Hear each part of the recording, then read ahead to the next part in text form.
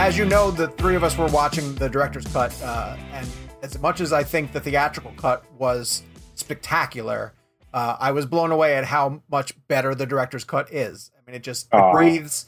It leaves in elements that I realized how much I missed. It is a page-by-page adaptation of the book, truly. And so I'm fascinated when you see a director's cut come after a theatrical cut about what the conversations are between you and the studio. Do they single out things that they say you have to take out even though you know that they work? Or do they give you a runtime and say, hey, we really got to hit 2.5, take out what you need to get there? Well, I don't know what it's like for other people. And this is a weird situation, I think, because, the conversation about releasing the director's cut happened very early. It was while we were still very early, in fact, in the process of cutting the theatrical cut. So what they said to me wasn't, you have to hit a certain runtime. What they said was, we'd really prefer not to go over a certain runtime. And that was 2.5 hours, which even that, I think, for a major studio, for a film of this size was pretty crazy. And I think only really a reaction to how it performed. I think without that, they would have probably wanted it shorter. So the way it kind of went down was I think there was a lot of eagerness about the film, and a lot of, there were high expectations with us and with Warner Brothers from the jump. And it was clear that I had a lot of material. I mean, that first cut came in at a little more than 3 hours. And kind of from the beginning, they were like, would you be interested in preserving that cut? And we could just work on it in tandem with the theatrical cut. So it wasn't, that's awesome. Yeah, we didn't go back and do it after the fact. It was all, they were running parallel. Mm-hmm. And what that did for me that was so cool, I've never had an experience like this, is when we'd come up against things to cut for time, they never would say, you have to cut this. They'd always say, we feel like this part might be running a little long. And, from our experience watching it, we thought maybe this part of the movie was a little slow. Have you considered backing that up? And then I'd have these moments where I'd normally be reluctant and really kind of be like, I really don't want to lose that. I had this safety net that I knew eventually the director's cut would come out. So it was like, well, I'm not really killing anything. I'm just delaying it. And so my executives were, I would say, unnaturally kind and supportive of that, because, they would always say, we will make sure that it's properly, or if we were cutting something like the red bathroom scene at the Overlook, which is actually a visual effect heavy scene. Mm-hmm. And I would say, look, if we're going to kick that out, I just want to make sure we're going to finish those effects properly for the director's cut. And they said, absolutely. So yeah, it was a very weird. What a healthy way to do backwards. it. That's awesome. Yeah, it was great. Well, and it was awkward because, like, at the time, the release of the Snyder Cut movement was in full force, and I'm seeing that go on, and I'm like, oh crap! Like, this is awkward, because it was just never really a question for us. And I think, their situation is completely different from ours. I never heard anything to indicate that there was resistance to that cut in Warner's. I think it was just more about how to actually get it done. Right. Where for us, it was like, it was right there. We had everything. So. Very funny that you mentioned that, Mike. That's the book that I just wrote. Really? It's called Release the Snyder Cut, and it's about that entire process. And wow! Comes out next year. So yeah, I'm fascinated to read that book. I want to know all about that. He will sell you a copy. Mike, I will autograph your copy. I would love that. Mike, this is the douchiest way to start a question, but I'm going to do it because it makes me sound really cool. So you and I were at a party together in Colorado, because the Stanley event that Warner Brothers had was incredible. And you told me what I thought was the most amazing story, and I've repeated it so many times, that when in the early talks with Stephen King, that he gave you 2 really big stipulations. And they both kind of ended up involving sort of the third act. And I was wondering if you remember that story, or could talk about what those 2 stipulations were, because when I think about how much I love the ending of this movie, you can make the argument almost didn't happen. Oh yeah. Well, from the jump, the big controversy of this adaptation was going to be the ending, and in particular the Overlook. And if you've read the book, that both books really. I mean, if you've read The Shining, one of the big changes that Kubrick made was that Jack didn't sacrifice himself to destroy the Overlook at the end of The Shining, which is a pretty sizable difference. And I think at the heart of King's very complicated feelings about the Kubrick film is about, he wrote it as I believe anyway, he wrote it as an examination of his fear of what his alcoholism could do to his family. And he wrote himself hope and redemption and sacrifice at the end. None of that is present in the Kubrick film. And I think that because, things always get changed, things always get, adjusted in translation between the two mediums, and a filmmaker is going to have a different perspective on a story than the author of the book it's based on.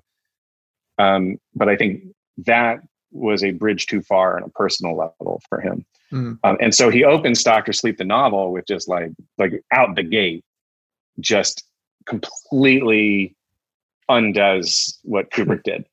So just to unambiguously say, the hotel burned down, Jack died saving his family, Dick Halloran's alive. The end. That we're going to start there. And so, when I was first kind of having the very early conversations about this, I would talk about how strange it was for me as a super fan of King and an acolyte of Kubrick to kind of feel that tension growing up with these two versions of the story that I love so much. And that my feeling when I read the novel was that I loved Dan, I loved Abra, I loved the True Knot, I loved everything about it, but I was hungry to go back to the Overlook at the end.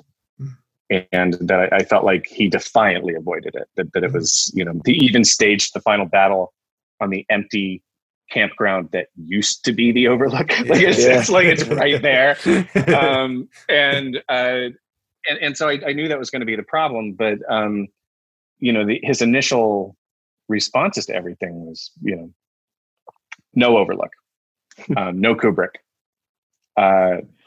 And the pitch that we made to him was, as someone who grew up with the film, when I read Dr. Sleep, I see the visual language of Kubrick. That's when you say Overlook, that's the hotel that I see. Yeah. When you say Wendy, I see Shelley Duvall. It's just the way it works in my brain.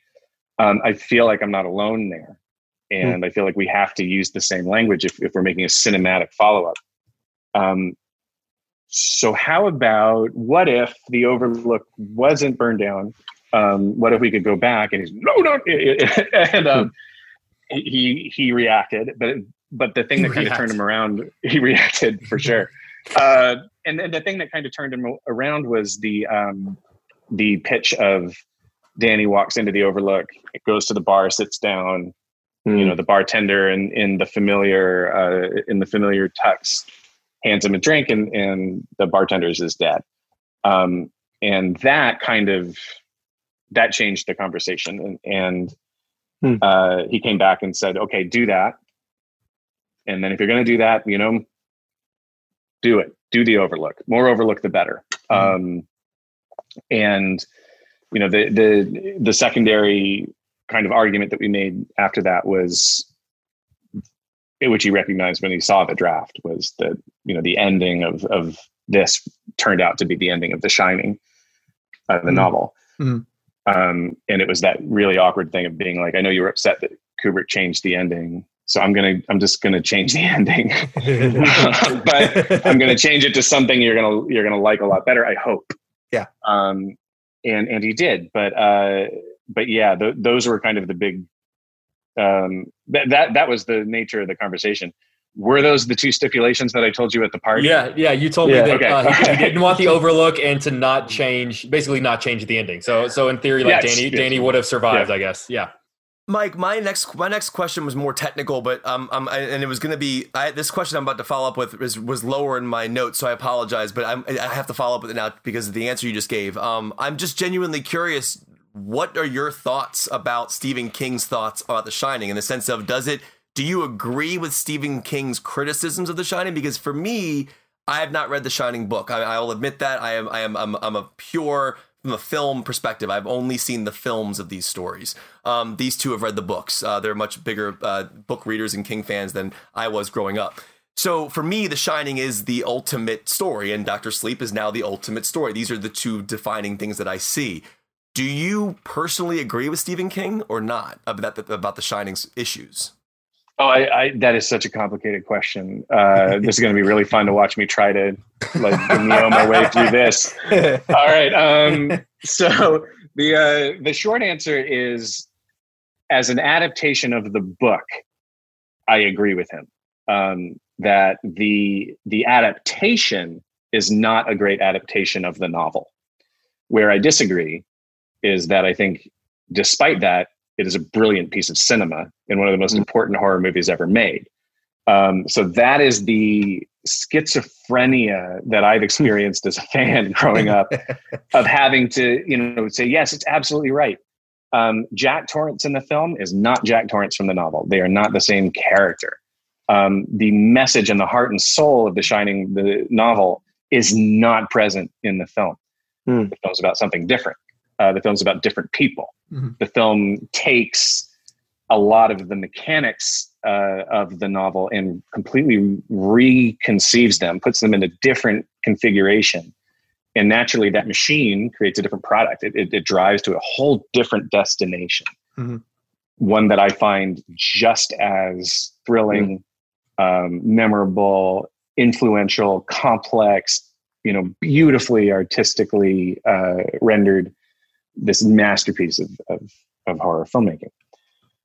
So I agree with him, and at the same time, if it had been my book, I probably would share the venom that he has for the film, but it wasn't. And so I love the film, and I've had this weird, mom and dad are fighting feeling for my whole life. So part of this movie, I mean, you can look at Dr. Sleep as this parent trap that's meant to kind of force them all back together, force them back together so we can all get along. But, it's so true. That's amazing. Twin Dannies.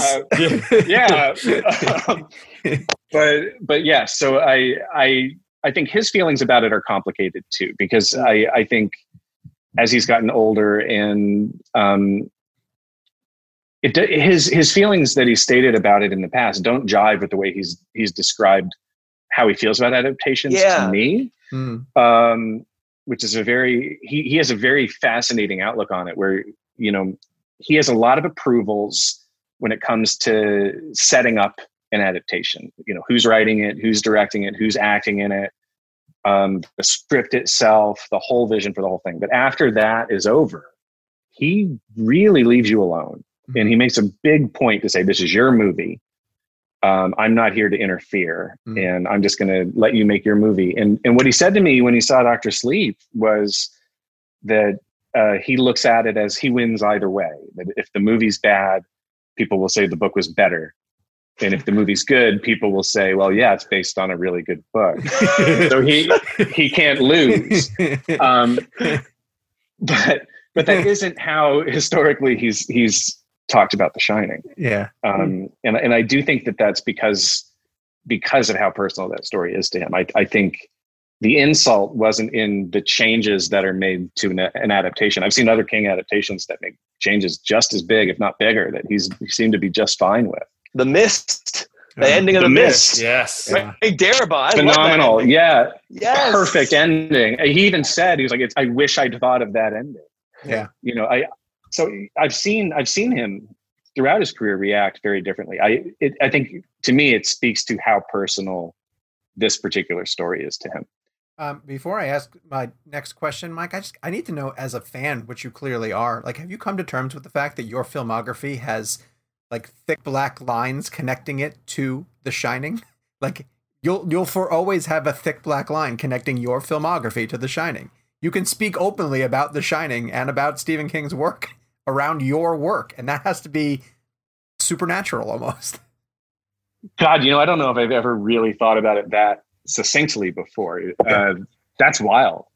There were Yeah, I mean, I guess there were certainly times when me and Trevor Macy, my producer, and Mike Finignari, my DP, we've been together since Oculus. Really, there were times where we'd kind of hit these periods of quiet on set, and we'd look at each other and giggle and be like, "We're making the sequel to We do that a lot too. Like it's that Like we're talking to Mike Flanagan right now. Yeah. That's how we geek out. Yeah. I don't even know what to do with that. I'm just like, oh, guys, aim higher. Yeah, I'm easy. I'm easy to find.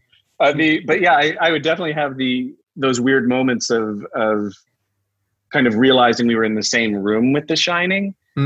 I always felt though that like King and Kubrick are these kind of titans.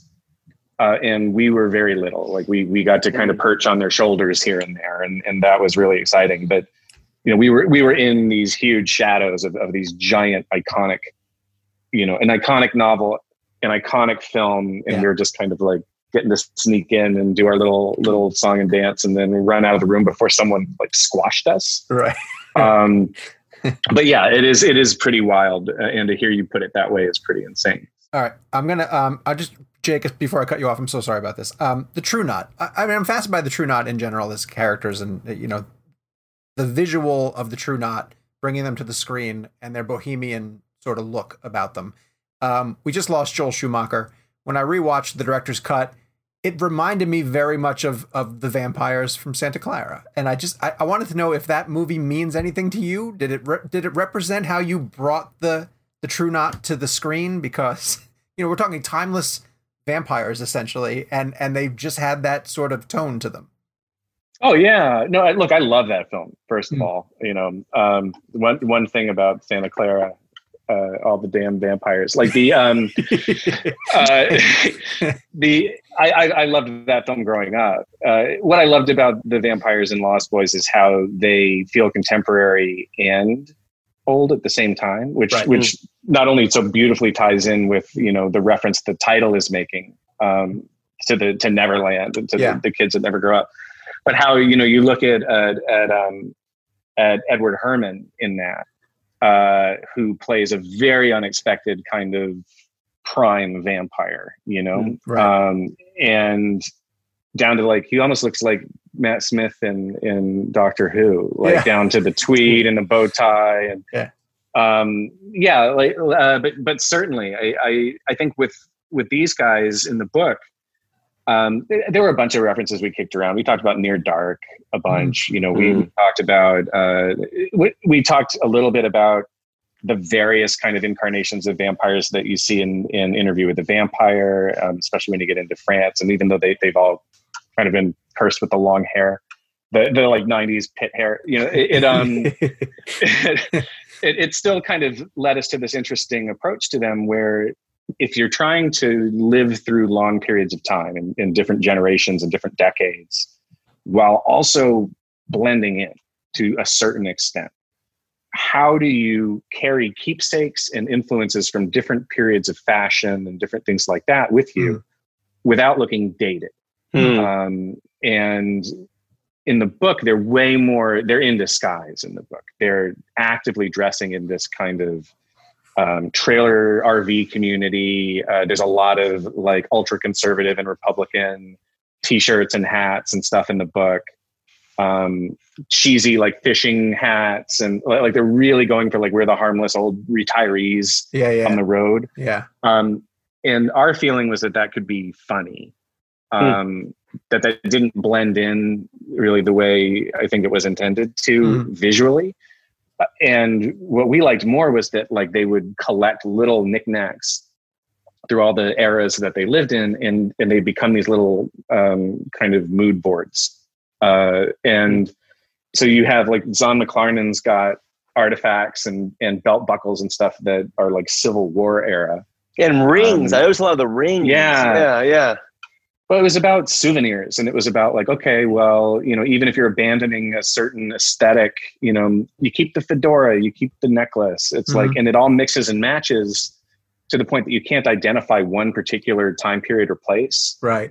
Which makes it feel bohemian and current. And because so many fashion trends today have all collided into this kind of new reclaimed hybrid fashion. So it was a very weird little blender we threw each of them in. I'm going to point out real quick each actor, too, when we were watching last night, when Rose was shopping, my wife said, "Oh, they poop," because she had toilet paper in the cart, which I thought was a very strange observation. Did you see some of the other things that she put in? So Rebecca picked everything. Typically props will go through and build that for an actor. That doesn't Rebecca surprise Ferguson, me. She's awesome.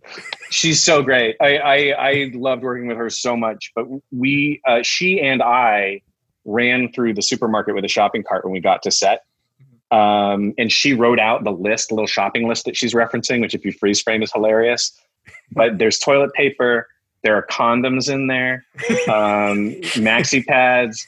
Like she really was, and she had a story for all of it, and like explained to me why Grandpa Flick needed the boiled peanuts, and why like Robert Longstreet's character is the one who asked for the Bud Light, and it's like why she thought that was perfect for him as this quasi-immortal character who subsists on the misery of gifted children. So, and Bud Light. No, that's their slogan. Actually, it goes well with the next Bud Light commercial is going to be the Tremblay scene in full. That's going to be Bud Light. It would make a lot of sense. Mike, I want to talk about the geography of the Overlook Hotel, which is something that I feel like Kubrick really didn't give two shits about, because like there is an overview, like I got my little snow globe. There's clearly like an overview shot that shows that there is no hedge maze. They don't really establish where the front door is. A lot of the hallways don't make a ton of sense if you really think about where they're turning and where they're going. So in your sense, did that make it more difficult for you? Or did you just sort of say like, well, if Kubrick doesn't give a shit, why should I? A little of both. At first, it was maddening. At first, because the Warner's gave us all his plans as well, his stage plans, and we're like, oh, we're gonna rebuild the sets like to the millimeter of what he did, and then we realized that the film didn't match the plans, and that on numerous occasions he clearly was like, oh, never mind, we're just gonna do this instead, and would make a change that wasn't reflected in the blueprints anymore. But we spent weeks in prep trying to figure out where the door was. Like where the lobby entrance of the hotel was from that overhead shot. We never cracked it. We ended up we got rid of the scene in the lobby where it came in, because we were so like, we didn't want to be wrong. And we kept going back and forth and being like, but Scatman Crothers comes walking into the lobby, and it's like, but not through the front door. He comes at it from a whole different angle. So we would bump into these problems. And for the longest time, I thought maybe there was some kind of hidden code to all of it, and that he was burying these different layers of meaning.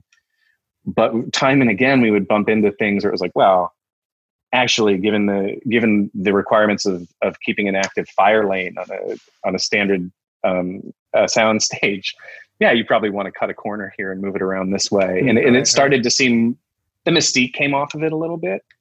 And it started to seem like he just didn't mind if it didn't make sense. And because to him at the time, he's just making a movie. He's not making a movie that he thinks is going to get overanalyzed for decades, Right. Yeah. Yeah. And making a movie, on like where he's repurposing parts of the stages in London where he's building into the set. Like the little, we went back and forth about the steps. When you go into the residence, there are these steps you walk up into the Torrance apartment. But when you're outside and you look in, it doesn't make sense why any of them would be there. Not to mention the fact that then it means the bathroom window's the wrong height and it opens into the hallway anyway, which is the other thing we learned. Like the bathroom were you just sitting there going like, "Damn you, Kubrick"? A lot, yes. And we would say, well, clearly he's either playing one of the longest cons, with no guarantee that anyone's ever going to try to put this back together. Or really he was making a movie and didn't mind that the hotel didn't make logical sense because it thematically worked. to help you feel lost and disoriented. And I'm certain that was an intentional element of his approach. Mm-hmm. But there were definitely times where it was like, well, they clearly cut this off because that was the limitation of the stage, or he didn't seem to mind that he established that the hallway, that leads to the Torrance apartment clearly forced the bathroom to open up into that same hallway. Yeah. And it was freeing in a way, because I tend to suffer a continuity. And so my, Kimmy, my DP, and I would look at each other and just finally be like, how cool is it to say, like, fuck it? And we've been able to carry that into other stuff too, where it's just like, maybe this can reshape how we approach everything. Yeah. And either just be like, well, we're going to go for what looks the best for this shot. And maybe somebody someday will assign some incredible value, to this decision. There could be a documentary about it. I'm glad that you cared about location when you did your one shot in Hill House, because if you had just said "fuck it" in the middle of that, I'd have been really disappoid. Wasn't the casket over there? Nah, fuck it. Whatever, they're not going to care. This is about being crazy anyway. It was really. And there were times too, even when we were recreating certain shots where, we did, just for a flash, we did Jack backing Wendy up the stairs with the bat. And then it occurred to us that in each of their shots, they're like dead center on the staircase, which continuity wise, I never would have ever been willing to approach that level of a cheat, but he did it. So we were like, well, we're just going to do what he did. And lo and behold, nobody cared. Like no one kicks at it when it's The Shining. It casts such a spell on you. You don't question it. But people will play that bit in The Untouchables where Connery's tie goes up and down. Yeah. They'll play it ad nauseum and laugh at it. And it's just like, The Shining, that would have been nothing. Yeah. Like compared to what he was willing to like. Well, also, I think Kubrick said to his team, like, no one's going to be crazy enough to try to do a sequel to this movie. So we can just cut the rules out. Yeah. It doesn't matter. For sure. We there were a couple things we really like thought we were going to step outside the box and like, what if we're the first people that show you walk into the lobby from outside? Wouldn't that be awesome? And we completely buckled and chickened out, because we knew like the minute we established that geography, somebody online would catch the thing we'd missed and they'd call us to, call it all into question, and we'd be embarrassed. So we chickened out as many times as we persisted in that. I think. Mike, I watched the director's cut last night. It was the first time I had seen it since the theatrical release. I love both versions. I think the director's cut is just a better film in general. I think they're both amazing. They would both be 5 out of 5s in my book, because they're truly some of the scariest visual elements I've ever seen put to screen. And I think a lot of what makes your movie scary is your editing. There's this razor sharp edits that you do, like specifically in the beginning when the little girl walks up to Rebecca Ferguson, and those quick edits, those shots to the people in the forest. The way Kubrick did those quick little flashes too. I was wanting to talk to you about your editing choices, because those are choices you're making in post, not on the day, and you have to somehow think they're going to work. At the same time, I also feel like you use a lot of long dissolves, and I love the long dissolves. And I was just interested from your perspective as a storyteller, what you want to get across to the audience. One of my favorite ones is when Ewan's driving in a night shot, and then you slowly dissolve to him, this epic shot looking up at him, putting gas in his car. And I just find those to be such an effective tool. And I'm wondering, do you want those shots to remain in our memory and kind of fade with it? Like, what is the choice of that as a director? And then also just those quick cuts that you do with that almost feel like you're getting stabbed. It's so sharp how you do it. Oh, well, I love talking about editing. That's my whole trick, really. I came up as an editor, and that was how I made my living, and mostly reality television. For a lot of years. Yeah. While I tried desperately to peddle specs and kind of get movies going, I cut a lot of reality TV. I learned so much about storytelling and audience manipulation, because reality TV in particular is nothing but audience manipulation. Sometimes you're relying on the editor to create the whole story out of nothing. My girlfriend watches The Bachelor. I understand that. And so she says like, "Oh, this person's the villain." I was like, "What do you mean this person's the villain?" She's like, "No, you can tell." Yeah, I watched The Bachelor too, and you can totally tell once you learn the tools. You can see when they're teeing someone up to be the villain, or like if you want to know who the three people are that are going to be waiting for that rose at the end of the episode that you're going to be cross-cutting between. Yeah, they'll tell you that in the beginning of the episode and the way they cut it. So I studied editing, up through school and then to make a living afterward.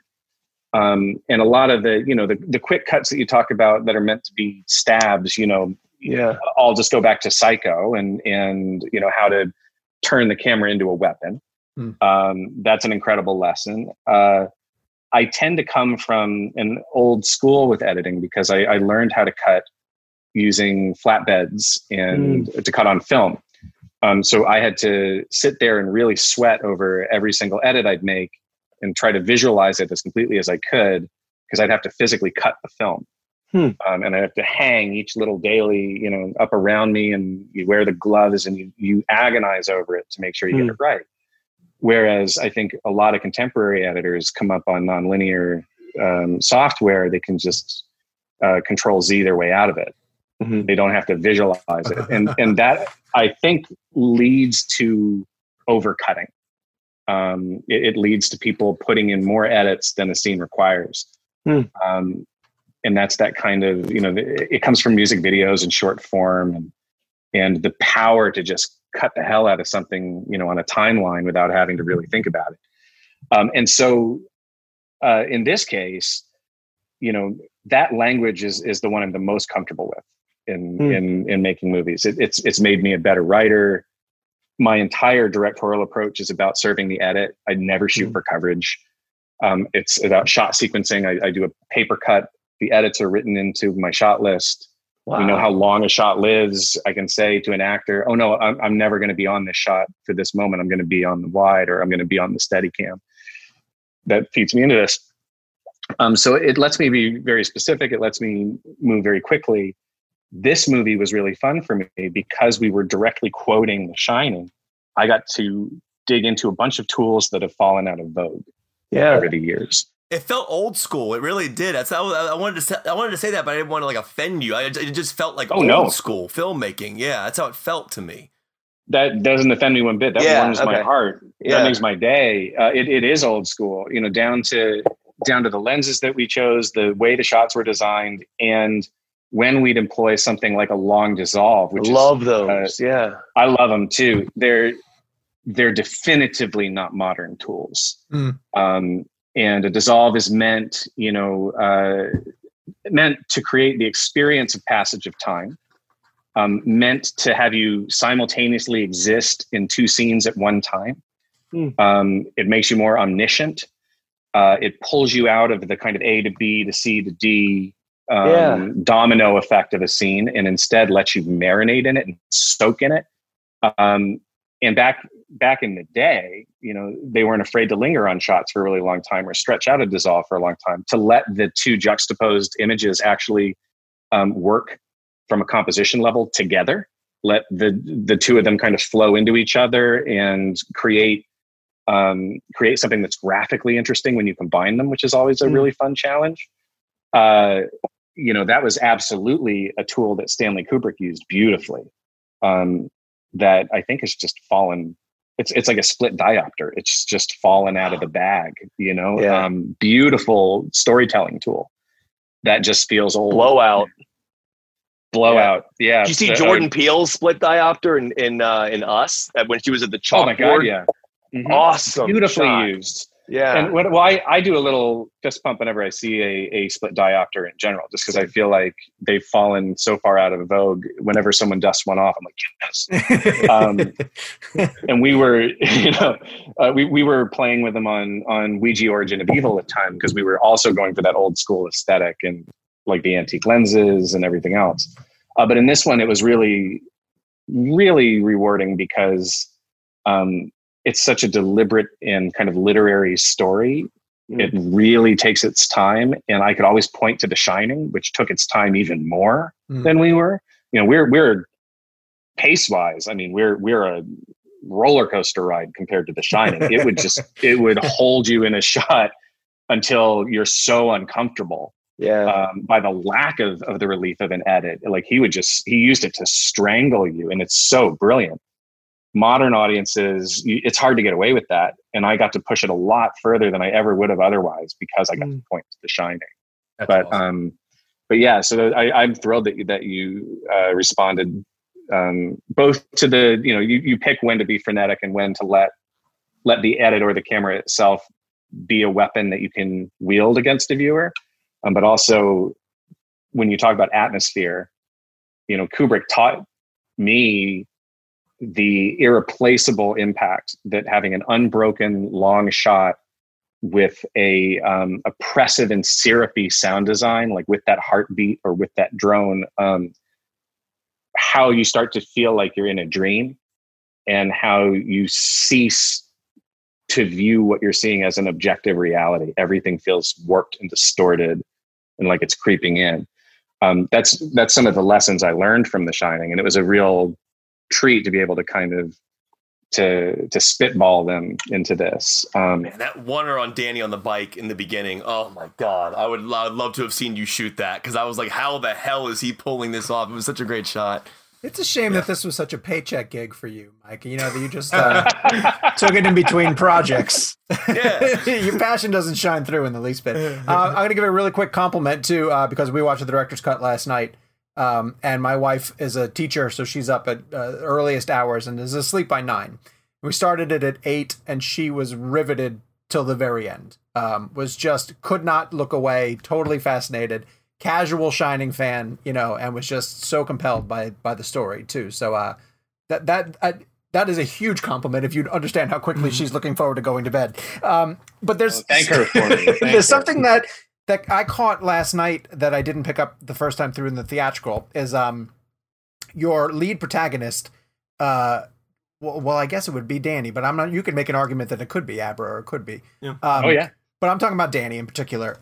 He's a listener throughout the course of the film, and he is absorbing a lot of what's going on around him. And he has dialogue, but he doesn't have long passages of dialogue. And it wasn't until we got to the scene where he sits across from his father at the bar that he gets that incredible monologue. And I wanted to know if it was a calculated decision to not have him say a whole heck of a lot until he got to that moment, because then Ewan McGregor finally got to do all the Ewan McGregor things that we love seeing him do. And I was like, damn, I didn't even realize that I wasn't getting the full Ewan until we got to this scene. And it's so heartbreaking what he's delivering. And so I just want to hear your approach to that.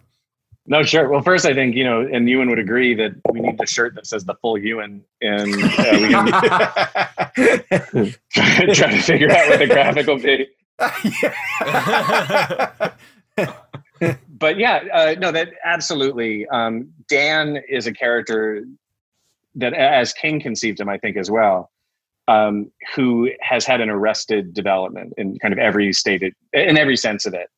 He never really was able to move on past his own childhood, and everything about him is about suppression. It's about burying not only The Shining, but anything about himself that's going to that's going to catch someone's attention. It's like the most pure you ever see Danny Torrance is when he's hiding in The Shining, and he can't make a noise and he can't be seen. And to the point that he's walking in his own footsteps at the end. He doesn't want to create any forward moving footprints. Wow, like this is a human being. Like he doesn't want to leave a single impact, any kind of ripple on the world anymore. Wow. And our thought was that he's remained that way through his adulthood. He tries to leave everything that he encounters undisturbed by his presence. And that's a protective mechanism and one of despair and weakness and everything else. So the thing about the bar scene was, that was really the reason I wanted to make the movie. And in the way that The Shining is about alcoholism, I think Dr. Sleep is about sobriety. And the struggles there. And that scene to me was always kind of, because it isn't from either book. And it isn't from the Kubrick film. So to me, the scene with Jack and Dan at the bar is the one the one thing really, the most important thing that wasn't beholden to any of the stuff that came before, and felt like the scene as a fan that I wanted to see. So whenever I got intimidated by the Kubrick stuff or by the King side, I always had that scene to hold on to. It's like, Did you write it early on? Very early. Yeah. Before I sat to write the draft, I had written that scene. No kidding. Oh, that's kind of cool. And that was my big pitch to King was, this is what they're going to say. So that was of critical importance to me. It was one of the scenes that really grabbed Ewan McGregor when he read the script, and he said, The Shining, he's not a horror fan. Right. And so The Shining, he respected it, but he hadn't seen it until very recently, ever. And he was like, yeah, cool, brilliant, Shining, great. I want to talk about AA, and I want to talk about Dan, who's 8 years sober. Ewan at the time was 8 years sober. Oh, okay. And so for him, that's what it was all about. And so, the idea that he would keep that kind of fist clenched around himself until that moment, and then finally have the reckoning and kind of let himself out there, and that would propel him into the final events of the story. That seemed really right. And the only other scene that he and I talked about where he felt like we really saw Dan was when he accepts his 8-year chip. So even that, it's the most words he says in a row until you get to the bar. And even that, Dan only really comes out when we're dealing directly with sobriety. Everything else he pulls right in, but there he would kind of step out from behind himself. So definitely that was the intention. It was always, it was such a tragic kind of fight internally because it was simultaneously the most important scene of the movie for me from a character and theme perspective, and the scene that was guaranteed to be the most controversial with fans because of Jack. Well, let's I would transition argue to that. I would argue that you handled that scene beautifully. And I do want to jump back to one of my earlier questions, but I do want to tell you that the way you framed that scene is the reason why it works, is because you're from the side. We don't see his face until after the conversation, but you also set up earlier on that that Danny and the mom are being played by different actors in general. So it's already being set. It's already set up. I mean, I didn't find that to be controversial at all, but we do want to get to that. But I want to go back to Tremblay for 1 second, only because this scene is deeply disturbing, obviously, and I've heard we read a story today about, I know Stephen King told you to dial some of that back a little bit. So I guess there's 2-part question: is the director's cut the original scene you showed him before you dialed it back? No, it was more violent.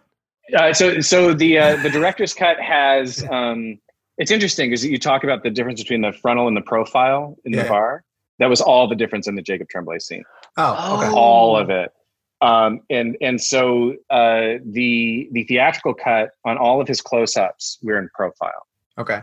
And the idea was that if you're not directly in his line of vision, that it would be somehow less upsetting. Yeah, it's not. In the original cut, it's not. I know, it didn't work.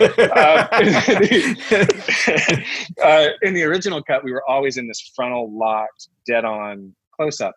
And in the version that Steve saw, there were 2 more stabs. Okay. One of which sprayed his face with blood. And the spray is in the director's cut. I saw the spray last night. Yeah. So then I guess that is, then that would be the version he saw. I thought we'd kept that out. Okay. Oh no! But if he got sprayed in the face, that's what Steve saw, where he was like, "Ooh." Mike, there's sprayage, man. Yeah. It was brutal. Now, this is a guy who ripped Georgie's arm off. Is what I want to argue. This is the thing. We were really the whole evolution of this scene has been fascinating to me because yes, this is the guy that killed kids all over the place. Gage, not Gage just and Pet Sematary. Gage Creed, yeah. And my whole thing initially was I was like, oh, this isn't going to be a thing because we're just not going to show anything. Like you're never going to see little. You're not going to see his little arm ripped off. You're not going to see little dead Gage with the autopsy scars. Like we're not going to do any of that. Right.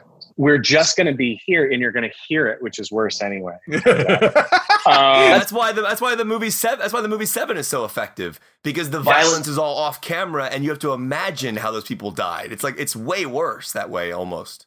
And so we knew that intellectually, like prior to making this, you could have cornered me and said like, what's worse, the implied violence or explicit? And I would have said, oh, implied's always worse than the imagination.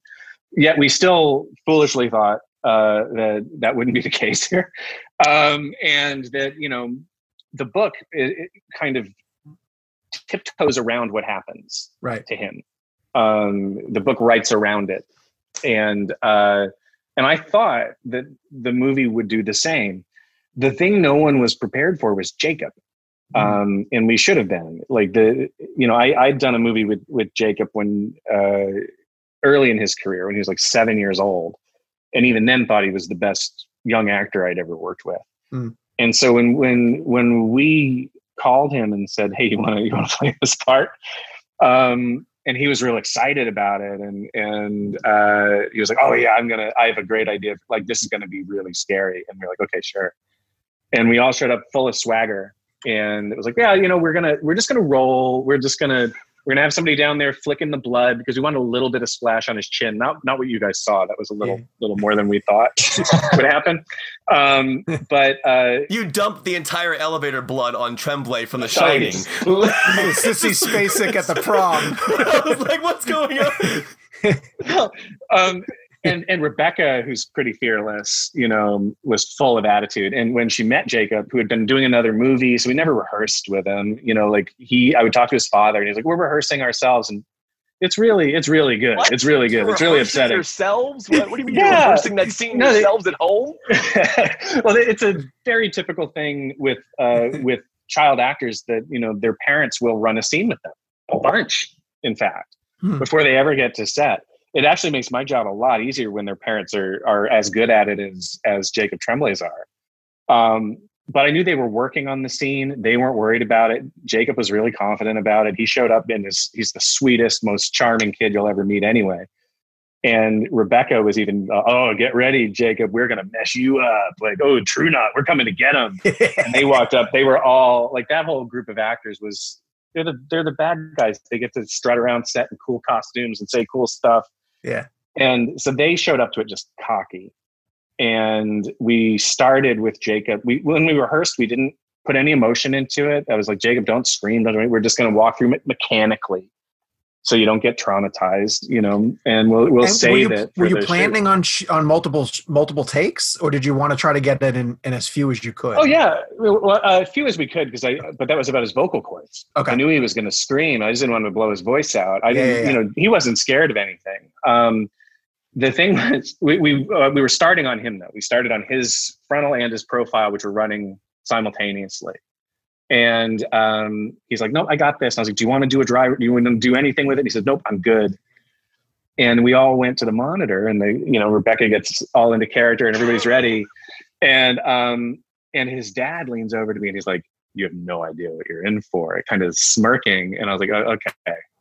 Like we know this is going to be a disturbing scene. It's going to be fine though. It's going to be, you know, it's always Dad's worse. On board. Dad's on board. Oh yeah. He was. Watch how my son can die.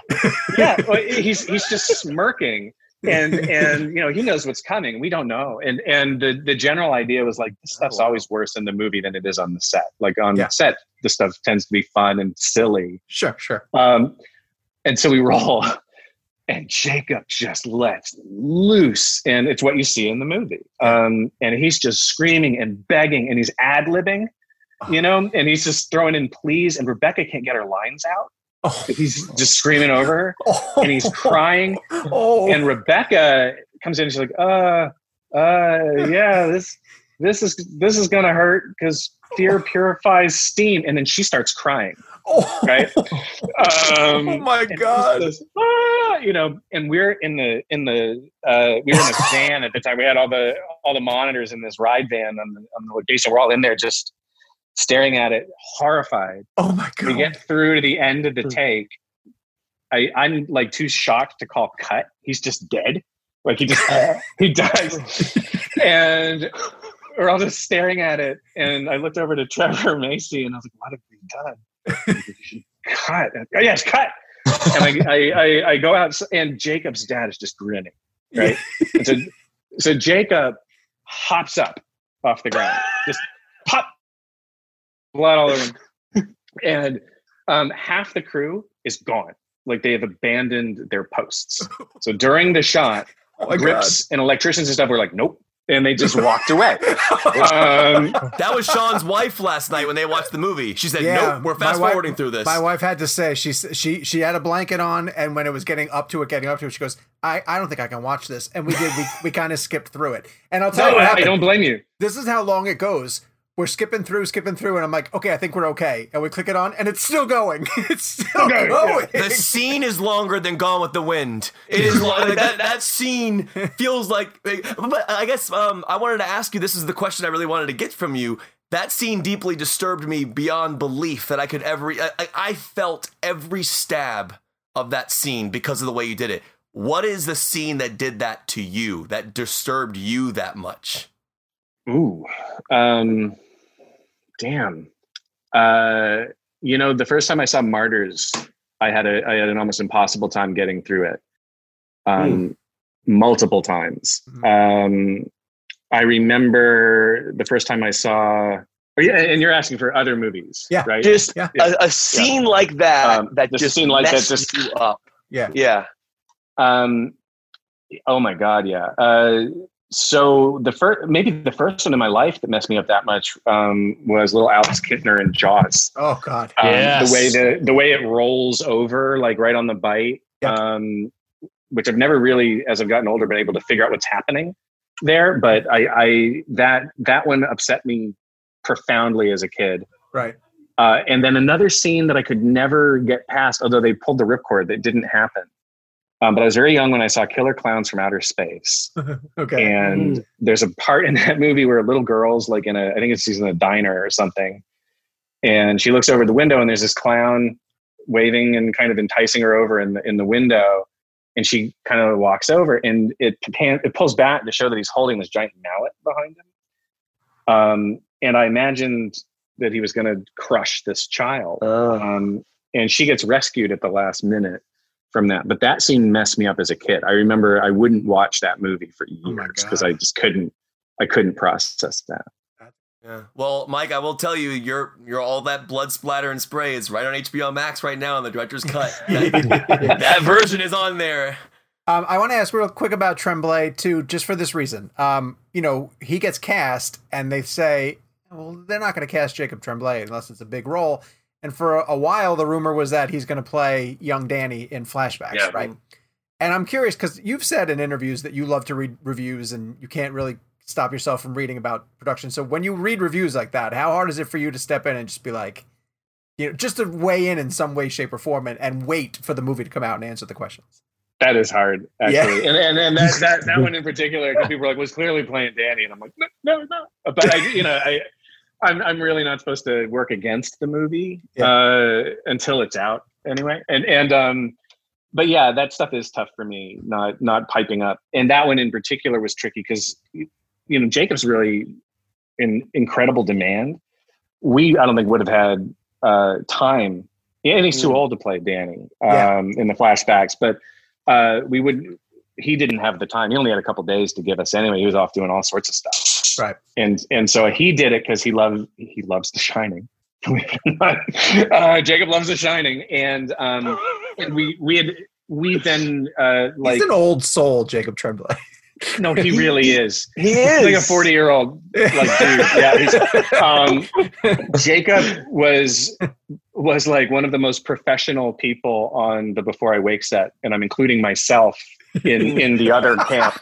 Like that was my second movie, and I was trying to figure it all out, and Jacob just had it down. Like he's always been that way. But he was like, "No, this is really exciting. This is fun. I'd love to be part of the movie. It'd be great to see you guys again." Because like I work with the same crew all the time, and so he remembered them very fondly from the other movie too. And so like, I'd love to see everybody and come hang out. That's awesome. But I was terrified they were going to leak it. And I think they did, actually, if I remember right. Really? TMZ had it, yeah. And that stuff always for us, it was going to be like, no one's going to think we're going to kill him if they see Jacob Tremblay. Right. Like, if they see him pop up, the most recognizable child actor in the world, they're going to be like, oh, cool. Yeah. He's in this. And then when we kill him, people are going to be like, what? And so, You don't kill him, Mike. It's worse than killing him. It's like, it's worse. It's It's the Drew Barrymore Scream effect. Like Yeah. you see Drew Barrymore, yeah. and you're like, oh, Yeah. she's going to be in this whole movie. if it Not makes so it really much. better, I still feel bad. And we did maybe 100 versions of that sequence over the course of post. No scene changed more than that one. And you'll see the artifacts all over. You never hear him full voice once the first stab happens. All the audio is pulled back like he's underwater, and it's like drenched in reverb and stylized. And you can hear the True Knot breathing way louder than you can hear him screaming. Like we did all sorts of things to try to like get away from it. There was a certain point we always knew was there where if we backed off too far, the scene, its importance in the movie would no longer be there. Yeah. And that without it, we didn't have the engine that launched Abra and Dan into the rest of the story and that illustrated the stakes for her. Like Could have what put could a pop happen to song, her. a pop song over the top of it, just something light for the soundtrack. Ace of Base, something, just drop it in there. we and I'm not kidding about this. While we were editing it, because you can hear, we're at Warner Brothers in post, and you can hear through the walls really clearly. Chris Nolan's like, what the hell is going on here? Yeah, there are other movies like Annabelle Comes Home was editing next door, and like there was this 2.5 day period where we did the first assembly of that, where I'm going through the raw footage and trying to find everything, and it's just screams, and so we had dragged all the audio down, and I would put stuff like Walking on Sunshine on really loud, like not only to drown out the screams for the other offices, but because after a few hours of going through the footage of this, like I wanted to die, just in the edit. Like you guys, the viewer gets to endure that scene for I think all in, inclusive of the Abra bit in the middle of it. The whole thing's 4.5 minutes or something. And then the dig up later is terrible too. The dig up. Yeah. Well, that was a vomit, benefit. Yeah, that was that's fake up Tremblay is what we called him. That was a little dummy.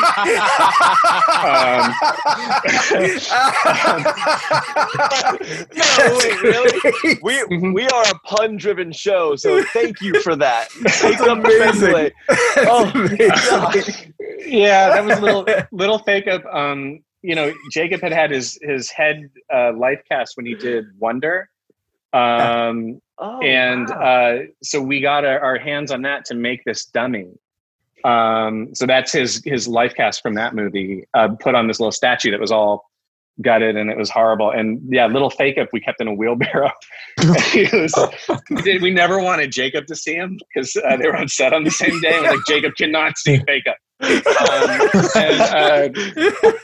Fake up also have a grinning father sitting yeah, that was Bob Kurtzman. Yes, like he was the one smirking whenever Fake Up was around, and he made it like the whole like chest cavity was open, and it was like a turkey carcass after Thanksgiving. It was so like it was way more than we were.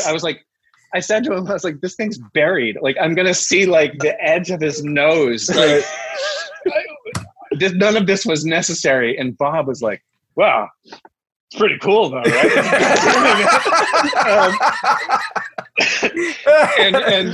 So Fake Up was just hanging out, by the craft service table. And when Jacob hopped up, and his dad kind of smirked at him, and they I'll never forget it. He hopped up, walked past his dad, and they high-fived. Oh, that's like his weird. dad just put his hands up, high-fived, and Jacob walked over to Crafty to eat candy. Well, we were all like crying and fucked up. And it was we shot that scene on his 12th birthday, so we brought out a birthday cake after. Wait, this is all true, yeah. Oh my God. You keep adding stuff that makes this way more unbelievable. I know this is all true, though. I swear to God. So it's his 12th birthday.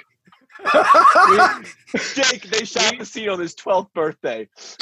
Yeah. It was his 12th birthday when they shot the scene. So we had a cake that was made in the shape of the baseball jersey with the number 19, and it was red velvet cake. So when you cut it up, it was red inside.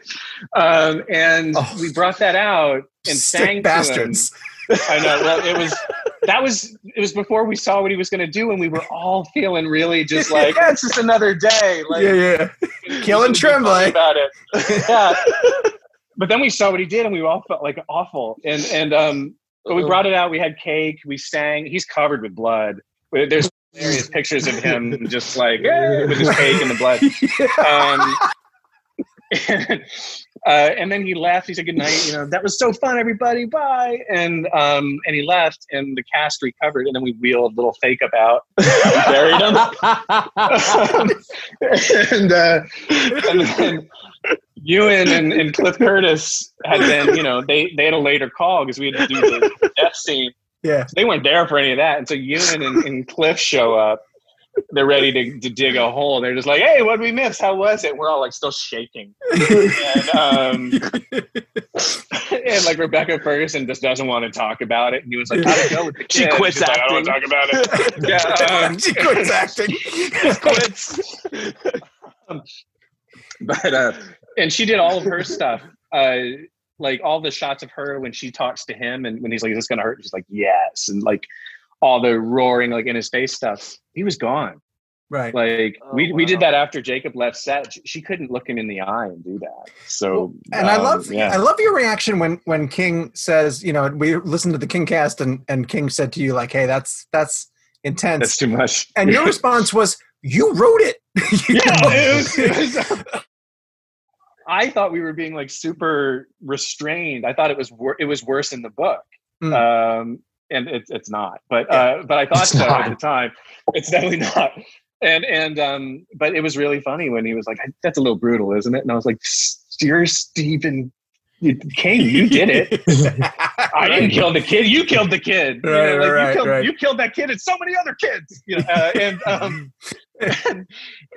it was the thing where immediately I'd been back and forth on the cut, and I'd done shorter ones and longer ones, and we were always negotiating it with the studio, and it was like some executives were parents and others weren't, and I am, and other people aren't, and it was like this whole thing. And Steve was like, yeah, it's a little brutal. It was like, it's gone. Don't worry, it's gone. And it's like, you got to get on the phone to post. So they cut the close-ups right now. Cut the close-ups. And they did. But, Mike, we are at the time to stop, but we got a couple more questions. Do you mind if we go a little longer? No, not at all. Yeah, we have so much to talk to you. Yeah, Jake, go ahead. Jake, it's your turn, buddy. Yeah, your name is Fake now. No longer Jake. Fake Hamilton. So if you want to kill me in the next season of Haunting, I'm in it. You call me Fake Hamilton. I'm good. Okay, that would be fun actually. So basically, what I want to start out. Yes, this is my break. I got it. So I want to talk about basically Jack Nicholson, because I think coming into this movie, we were all sort of curious about how you were going to handle, because even though it's a different scene, Jack Torrance is in the book, and so we were curious how you were going to handle that. I love that you bring in Henry Thomas. I think Henry Thomas does a great job. I was just sort of curious if there was ever a thought to do any kind of a digital Jack Nicholson. What reaction you've heard from Jack Nicholson, and if you've seen, there is a deep fake on YouTube where someone takes that scene and puts Nicholson's face over it. I was curious if you've seen that. So we definitely and I'm having some audio issues. Is that on my side or is that on your guys' side? No, it's on Jake's side. Yeah, it's okay. You're fine. I got the question. Yeah, I got it. I just want to make sure you're. So yeah, we talked about every option, and we started with with Nicholson himself. We talked about de-aging, which at the time, I was really skeptical of the technology. I hadn't seen it done really well, and I was afraid of. The idea was that no matter what, we're going to rip people out of the movie right there. Like a good amount of the people are going to be bumped off of the trajectory of just following the film. And so we had we had a couple things to weigh in. One was whatever we did to Jack, I felt like we had to do to Dick Hallorann and to Wendy and to Danny. And so that just explodes into turning the movie into something of a video game at a certain point. Then we're talking about 4 distinct avatars walking around, and we're crafting a performance that actor didn't give, which to me raises ethical questions. So that was the first approach. The second approach to it was that the rules of kind of the ghost at the Overlook, as Kubrick established, and the way they are in the novel as well, seemed to preclude a performance by Nicholson that wasn't digitally altered, just given the amount of time that's gone by between the films and the fact that none of the other ghosts seemed to age. Although we did have an interesting chat about Mrs. Massey in that respect that we could never come up with a good answer for. But then, we did, from the beginning, we reached out to Nicholson's team to make sure they were aware of the film, just that it was happening at all, because there were a lot from the jump. I wanted the Kubrick estate to be fine with what we were doing. I wanted King to be fine with it. We didn't want to do anything that people who were involved with the original film would protest or feel bad about. And so we got from Nicholson's people, they said, Jack is retired, and had also, turned down an invitation from Spielberg to step back into the world of The Shining when they were doing Ready Player One. Right. And my thought was, well, if he said no to Spielberg, I expect he's probably going to say no to me. He loves Oculus, though. He wants to work with you after that. But the answer we got was not surprising at all, which was that he's really he's grateful that we reached out. He wishes us well with the project. We have his blessing, but he's retired and not not interested in doing that anyway. And then we went through a bunch of different iterations of what we could do. Now the closest I'd seen, to technology that seemed to indicate that it could be used was a deep fake that came out while we were in post. That was Jim Carrey. Got in onto it. And I was like, oh my God, that was really good. But at the time when we were doing this, we hadn't seen any evidence that the technology was there. And the only comp we could point to was Star Wars. And we were talking about Carrie Fisher and Peter Cushing and how that I found myself scrutinizing the technology instead of following the story when that happened in those films. It didn't look right. It wasn't there yet. It was uncanny somehow.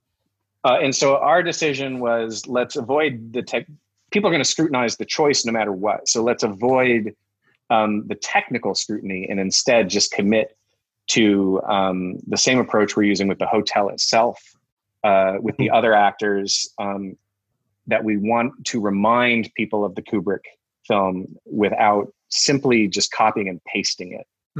And that way, Alex Esso's performance, while evoking so many notes of Shelley Duvall that I love to see, is still very much Alex's performance. He plays a different Wendy in that respect. And with Henry, the exciting thing for him wasn't the Jack of it. Like when I called him and said, like, hey, like I have a part that I have in mind for you, but you might not want it.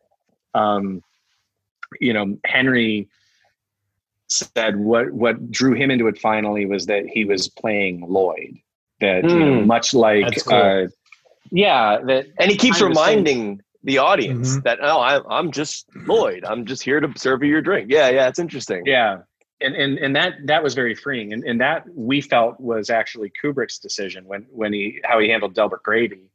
This idea that the caretaker who is absorbed by the hotel just becomes part of the staff and denies any relationship to their previous life. And it was like, that's what Delbert did. And he said, no, you're mistaking me for someone else, up until a point. And he only really showed his face once. And so for Henry, his thing was like, I'm playing Lloyd up until the very end. And then I'm only Jack for like a second, which took the pressure off Henry. But it was a crazy thing. Now, I have not seen the deep fake that you mentioned, that they put Jack over Henry. I would be so fascinated to see that. In fact, I'm going to go like chase it down as soon as we're done. Nice. That would come the closest. I expect to the way the scene looked in my head when I was writing it. That's what I saw. It honestly doesn't look that different than, because I feel like Henry, I mean, especially the way you shot it in the profile, it looks very Nicholson-esque. Like, I feel like the biggest compliment I can give you is a deep fake. It doesn't look that different than what you guys did. Mm-hmm. Oh, that's a relief. Because Henry looked, not a ton like Jack, but enough that we thought we could get away with it. It's how you shoot it. It's the side profile. It sells everything. So you don't give the front till later. It's perfect. I think you did a perfect job with it. Mike, there's even the moment when Danny is going through the rooms and almost having mental flashbacks really quickly, that the scream that Alex gives when the axe goes through the door, I would have bet that was you just used Shelley again. Like, it looks that close. That's incredible. Yeah. I mean, that was an incredible... No, she did the same thing. The first scene we shot on the first day of the movie was Danny and Dick Halloran on the bench at the beginning, which was so much fun. And Carl Lumley was so great. And like, it was a great way to start our experience of making the movie. But Alex running across the street, and she just let loose with this, Danny, on the very first day. Yeah. And kind of all of us went like, wow. She had a knack for channeling so much of that Shelley Duvall performance. But that the thing of her in the corner with the axe, like, she just did that, and we were all just bowled over. She's really remarkable. I'm glad you brought up Dick, because we had written something on Cinema Blend about you doing a Halloran script. Is that, how far along did you get on that? And now that the movie is finding a bigger audience, like, we're thrilled that people are coming to it on DVD and streaming. Like, are you holding out hope that maybe that could become a story that develops down the line? I am, yeah. And that story I loved. We actually had quite a bit worked out for that one. Yeah. I think there was, and that was meant to be kind of the thing I went right into off of Dr. Sleep. We were all very disappointed with what happened when it was released, with how it performed. And I think you're right. Like, the last week, less than a week, it feels like the movie finally opened. It's been really weird. And there was always this hope, in the disappointment of that weekend. And I think back to, like, when we were at the Stanley, Jake. Yeah, like, that was back when hopes were really high, and there was a lot of confidence with Warner's, and the feeling when it came out was so profoundly disappointing and deflating, I think, for everybody. And Warner's, to their enormous credit, never came back and pointed at me and was like, well, what do you expect with your 2.5 hour movie? Like, there was none of that. There was all just like, we made the movie we wanted to make. We still believe in it. Who knows why things work and don't work. But the only person who kind of, at the time, really kept their chin up was Stephen King. And that weekend he said, I love the movie. And I remember when The Shining bombed, and I remember when Shawshank bombed, and I remember, and it just started to list off, and believe me, I'm not trying to put this movie in the company of those movies at all. But it belongs there. But yeah, I'll say it belongs there. It's a masterpiece. If you really believe that. Yeah. I thank you. I don't know if I'll ever be able to put it up on any kind of shelf in my mind like that. I'm just too close. I think time will hopefully tell. It would be great if it enjoyed that kind of audience love over time. But he said at the time, he said, give this a little bit of time, because the audience for it is out there. And over my long career, what I've seen is that, they find these things and they pick them back up. So don't read anything into this weekend or into the domestic run or the international run. Just don't. Like, it's all about time. And this past week has been kind of the first time since then where we've looked back and been like, I think King might have been onto something there, because nobody really expected the recent enthusiasm for it, which has been so great. And the actors all reached out. Ewan was trending on Saturday on Twitter, and I felt so good for Kylie Curran, who played Abra. Yeah. And this was her first movie. And she, this week, is just really basking in a lot of what we had hoped for her from the beginning. And, Gosh, and she's she was kind of denied. So, yeah, I love She makes her or breaks scene. the movie. Yeah. It only works if she works. And I love her scene of when she's Ewan. And she's like, I am hungover and years. Yeah. She plays that so well. She had so much fun with that too. That's a great scene. But I think to your original question, you know, a lot of the plans and the enthusiasm that we had for Halloran and for other things as well, kind of coming off of this, cooled off very understandably with the studio after it was released. But I think we're learning that paradigm shift between theatrical and streaming that everyone has seen coming in the industry. And I think people thought they had another 5 years to really adjust their studio model to change with those times.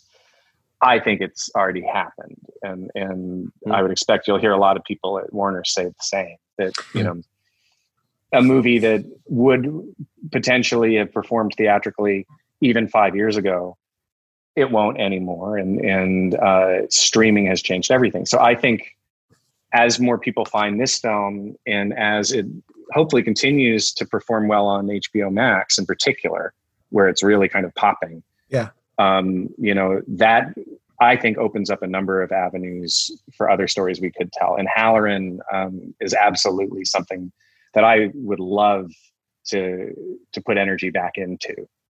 Is it disconnected totally from the Torrances? Is it its own thing? It was very much its own thing. You know, it was. I don't want to spoil anything. No. At the same time, I'm like, but maybe if this doesn't happen, it'd be fun to talk about. Yeah. Come back. Yeah, we'd love to have you back. I'd be happy to come back. I'd be honored to come back. I think you know, Halloran was always more about Dick as a younger man learning about The Shining, you know, and the Dr. Sleep novel tees up a prologue for it perfectly with the story of his grandmother and his grandfather, right? Which he tells a little bit of in this, but the idea was to kind of to open with him, you know, as Carl Lumley. And then to find a way to go back into the past and kind of tell this other story that inevitably would, very much in the way Dr. Sleep did, inevitably bring us back to, you know, a familiar hotel. But I don't know. I don't know what we'd do with it. I love it though, and it was something we were really excited about. So I hope there's a new life for it out there somewhere. That's awesome. Yeah, we hope so too, because we love this movie. And I'm only going to mention this real fast because you mentioned Ready Player One. We just wanted to get your thoughts on what Spielberg did with The Overlook and that recreation of what as a fan of The Shining, when you saw that, like, what were your thoughts on seeing Spielberg do that? It was the first time I felt like Dr. Sleep was going to work. Oh, cool. It was really interesting. You know, I heard a rumor that was featured in the film. We were already kind of down the road on getting started in prep. And so we went opening weekend to see it in the theater, very nervous, because there's this thing of like, what are they going to do with it? If it's what we're going to do with it and we got to change what we're going to do with it. And, you know, like there's a lot of trepidation whenever somebody's kind of stepping into the same territory. And so I went in and got a big popcorn and sat in the theater, in a very crowded theater, actually. And the entire mood of the theater changed completely the moment the hotel was on screen. Right. And it was immersive, but the air changed. Yeah. And there was an electric excitement to it and a recognition. And that was a predominantly digital Overlook, which I think they did a really, and worked very well for the conceit of that movie, you know? And so for me, it was like, I loved the feeling I got being in that space, being in those locations, you know, even in that digital expression of it. And I looked around and looked at the audience and the grins on their faces. Like, some of these people in this theater had never seen the Overlook Hotel on a screen that size. Yeah. And so to me, it was like, okay, this reinforces the fact that there is a beautiful thing that happens when you put that location on a big screen. Right. It's a palpable and mysterious effect that, you know, fans of The Shining know all too well, especially if you've been lucky enough to see it projected properly. Right.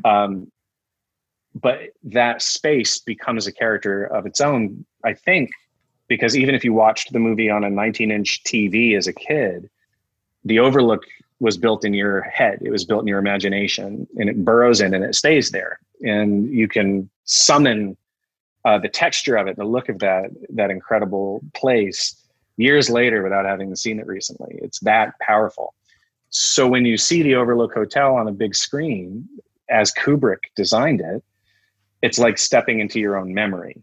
And, you know, that I think, you know, when Gabe was at the location itself, I expect he had a similar feeling, like you're walking into, you know, specifically walking into a memory, a childhood experience, and something that's only existed in your imagination. It's a very profound thing. Gabe, come on, tell us. Wait, punch in here. Yeah, Gabe. Yeah, there you go. Yeah. No, well, hey, well, where am I? Hey! No, I actually, it was an incredible experience. I waited to tell these guys until they saw the movie, because I don't even know what was in the trailer, what they would possibly know, just because it's such a special thing to think that we're going to go back there.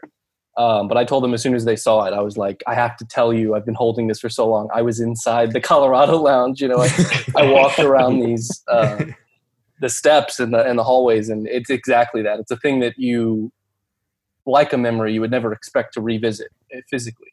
So yeah, it was pretty incredible. Right down to when the first time you show Danny's boxes, you place them in the maze, right? And the maze is such a visual cue that and for my wife, again, who's a very casual Shining fan, you know, the first time you show Danny's box, she was like, "Oh my God, that's the maze from the Shining." And I was like, "Yeah, just wait, just wait. You're going to see a whole heck of a lot more." Mike, we're really keeping you over. And do you mind if we just go one more round? Yeah, no problem. Oh yeah. Okay. Thank you so much for we really for your appreciate you. Super. And yeah.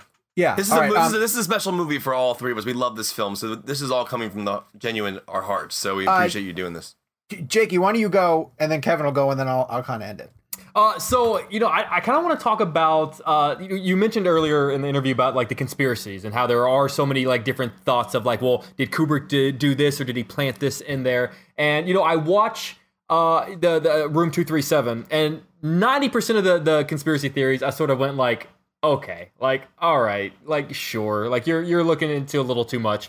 But then some of them, in particular, and I know Sean wanted to talk about this too, what the dog giving the blowjob represented, it might represent. That's never a sentence I thought I would ever say. First off, is it a dog or a bear? Or a bear, the bear man or the dog? I can't remember. But a lot of people thought that I just thought it was a bear. A bear? It's a bear. Yeah, maybe it's a dog bear. argument. Yeah.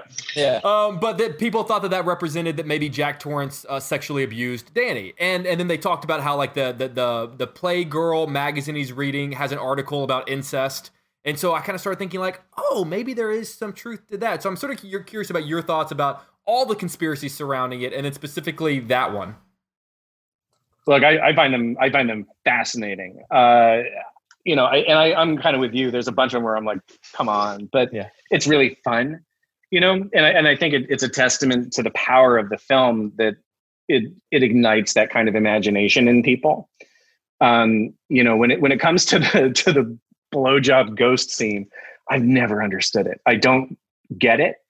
There's something about it that's so overtly and strangely taboo, that, you know, even down to the costume ass flap, you know, like there's something about it that kind of takes this, you know, this hotel that is painted with this veneer of this beautiful classic kind of roaring, you know, deco 20s thing, and then just kind of randomly throws this idea in that if you're a ghost who's trapped here, you're just indulging in kind of the most primal instincts that you can.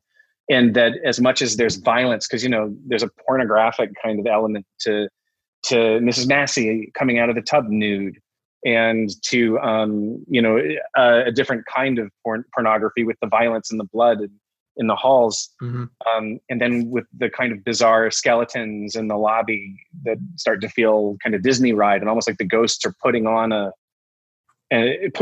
like a display, you know, like it's very like these ghosts are bizarre. I don't know what it means, but it paints this picture of this kind of endless, timeless, cycle of various kinds of abuse, violence, and sensory indulgence. I certainly am intrigued by the ideas of Jack's abusive parenting, having more of an effect on Danny than we're overtly told, and of Wendy, who is the one who witnesses this, of Wendy kind of having that repressed idea within her own head. It does not jive with the Jack Torrance on the page in The Shining, in the novel, which is why I have a hard time tilting there. He's the baseline for me for the character, Is that why you didn't bring that character back from Kubrick's Shining whenever they all kind of gathered together at the at the bottom of the stairs? I was looking for the bear. Although we debated it. And there was a version of like, what would it look like if out of all of these ghosts, in this row, there was one in the bear costume that would just kind of be like, And the thing that killed me on that was there's kind of an overhead shot as they all descend on rows. And my feeling was that it would just be ass. Like, because if we kept the continuity, unless we changed the story point about that flap being open, it would just be this big ass sticking up. So I selfishly didn't want to, have that kind of infiltrate the big climactic battle of the movie. But, that's funny. That's so funny. But some of the other things we lean directly into, like the same Playgirl issue that Jack reads in the lobby in The Shining, Dan is reading in the hospice in the middle of the film when Azrael the cat jumps up onto the counter and he's like, "Oh no, you got your signals wrong." He's reading the exact same issue. I did not catch that. Sean, did you catch that? No, not at all. No. Wow. Yeah, we had to track it down, and it had to be the exact. I wanted it to be the exact one. And Ewan was really excited about that. Oh, Mike, you got some OCD in you, don't you? It was quite a time. But yeah, and we were talking. There were conversations about a lot of the conspiracy theories and other things that are kind of buried in The Shining, and we didn't agree among the crew and the cast, which is healthy and fun. As to what we thought it could really be. But yeah. So in particular. It would have been something to try to put that particular ghost in. I just think from a blocking point of view, it would have just been way more ass cheek than the audience would have. Talk about them swarming on Rose, though. I love the visual of overhead of the True Knot swarming on somebody who has just passed. That makes them feel most like vampires to me, of how quickly they move to get that steam. That's yet another unnerving visual that you put into your film. There's also something really truly horrifying about like they're going up her face, like the face of the person going in the skin. So my last question is going to be this will be my last question. Then Sean will go, and then we'll end. We really appreciate your time. Oh my God, thank you so much for going long. Yeah, seriously. But I really wanted to tell you something that meant a lot to me. As I rewatched the film last night with my wife, I think my favorite scenes in the movie are weirdly enough the scenes as he's with people as they pass. Ewan's character. And you're going back to what Sean said earlier about like him having that major monologue later on in front of Jack. It's an interesting thing because it's the internal moments of Ewan's performance that really blew my mind. Like the sweetness of his character as people are dying next to him. So I just wanted to say like that was something that really affected me as a viewer. I thought those were really super powerful moments. While not like flashy moments, they were very intimate and I just felt them on a very emotional, deep level as a viewer. That's not my question, but I just wanted to tell you that before you got off the call. Thank you, and Ewan I think would thank you too. Those are some of his favorite bits. Thank you for saying that. No, I really. And if you, there are more in the director's cut. Don't use that as your question. Yeah, don't use that in lieu of your question. There are more in the director's cut, aren't there? Or is there additional ones? There are. Okay. They're extended. It's the second scene in particular with Charlie goes on longer. Okay. And that was stuff that I was really sad to see go from the theatrical, because to me that's where the title comes from. Yeah. Okay. Mm-hmm. That's beautiful. And everything before that when he talks about how he can see his twin sons, and he can see, you know, he can see, I think it was the little red wagon. Yeah. The little details of that kind of like, and he says at one point, like all his memories are laid out in front of him, like a deck of cards out of order, and little things like that make me kind of feel like this is a beautiful way to look at death. Right. You know, that's the stuff that makes King to me. You know, we were always fighting to make sure that none of that was going to go out, because usually the very quiet scenes with the old man dying are going to be the first ones people are going to be like, maybe get out of there and go to the astral projection sooner. Yeah. But yeah, those are some of Ewan's big moments on set, and the actors who played those dying men were wonderful, and Yeah, they were. it was some of the most generous I've seen Ewan. He was really, he took wonderful care of his scene partners there. It was really the cathartic nature of that first guy, as he's like super terrified of dying, and then that relief he gives him when I want to say the older guy goes, "I can see my wife," and I'm getting like the hair on my arms is standing up literally as I'm telling you that. I just love those moments. All right, so my final question for you is this: you are in a very unique position to be the only director who's ever continued this story in cinema. I mean, in regards to like The Shining, now it's Dr. Sleep. You're the only other director besides Kubrick who really continued this story from a cinematic perspective in this regard. So I'm actually interested to know for you, now when you watch The Shining, how different The Shining plays for you as a filmmaker who made the continuous story. Is there a scene that plays different? Because your film, I don't necessarily think of it as a sequel. It's more of it's a continuation and more of a companion piece that fills in that storyline. I was just interested to know if The Shining changes for you now as a viewer, because you have that opportunity to have continued it yourself. Oh, certainly. And the amount of time that we spent with The Shining, kind of all of us, watched it, I mean, dozens and dozens and dozens of times ad nauseum in prep. There are certain sequences of The Shining that are enhanced for me in a pretty amazing way, because I've actually had to fight to try to get a lens exactly where he got a lens. And I know the challenges of the light coming through the windows in the Colorado Lounge. I know the challenges of trying to block on the staircase. I know how difficult it is to try to, achieve, how you have to break up that Steadicam maneuver in order to kind of take, in our case, Rose, in his case, Jack, all the way from the typewriter and up the stairs. There's a lot of forensic things to me that change those sequences, because I've had to take them apart, kind of almost a frame at a time. What's amazing, though, is that the mystique of the film has been enhanced. Like there's a sense when you make a movie that you'll never kind of be able to lose yourself in it the way a viewer can. And I found that to be very true. Each one of you has had a completely different experience with Dr. Sleep than I'm capable of having. And I would argue that yours is probably more fun. And with The Shining, taking it apart and being able to examine it forensically has not taken away that suspension of disbelief and immersion, and I can still get lost in the movie. And to me, that's evidence of its genius, because even a film I adore, that I see it enough times that I'm evaluating it on a technical level. I'm never an audience member again for that movie. The Shining hasn't felt that way for me. I still get chills. I still feel that kind of part of my imagination activated by the film. I still feel the grip of the filmmaker around my neck. I felt that from your hand. I felt like you were grabbing my neck the whole movie, man. I'm so glad to hear that, though, because you spend so much time on it. You get afraid that you get to a point where you're like, I don't ever want to see The Shining again.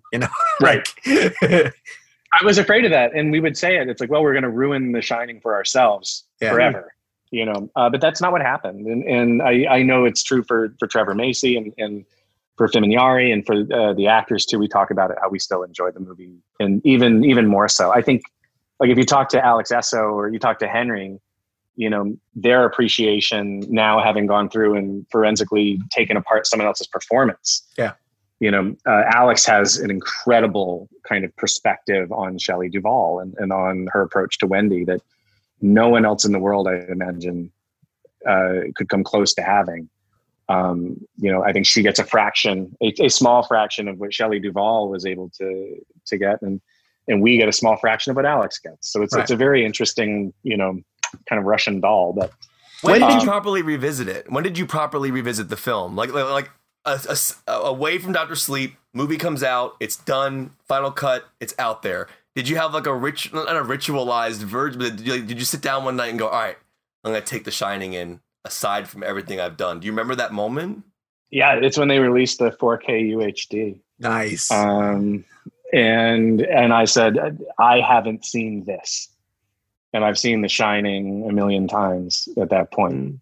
And so when that disc came out, we were already done with Dr. Sleep. And to me, and we had watched the whole cast and crew, we kicked off everything in Atlanta when we were getting ready to start shooting with Warner Brothers rented the theater, the same theater Rose and Crow are at, where they're playing Casablanca. We used it as a location too. Yeah, we rented the theater and they projected The Shining for us. Because I'm from Long Island, and that title card, that is not Long Island. Nothing looks quite as beautiful. Not even close. Yeah.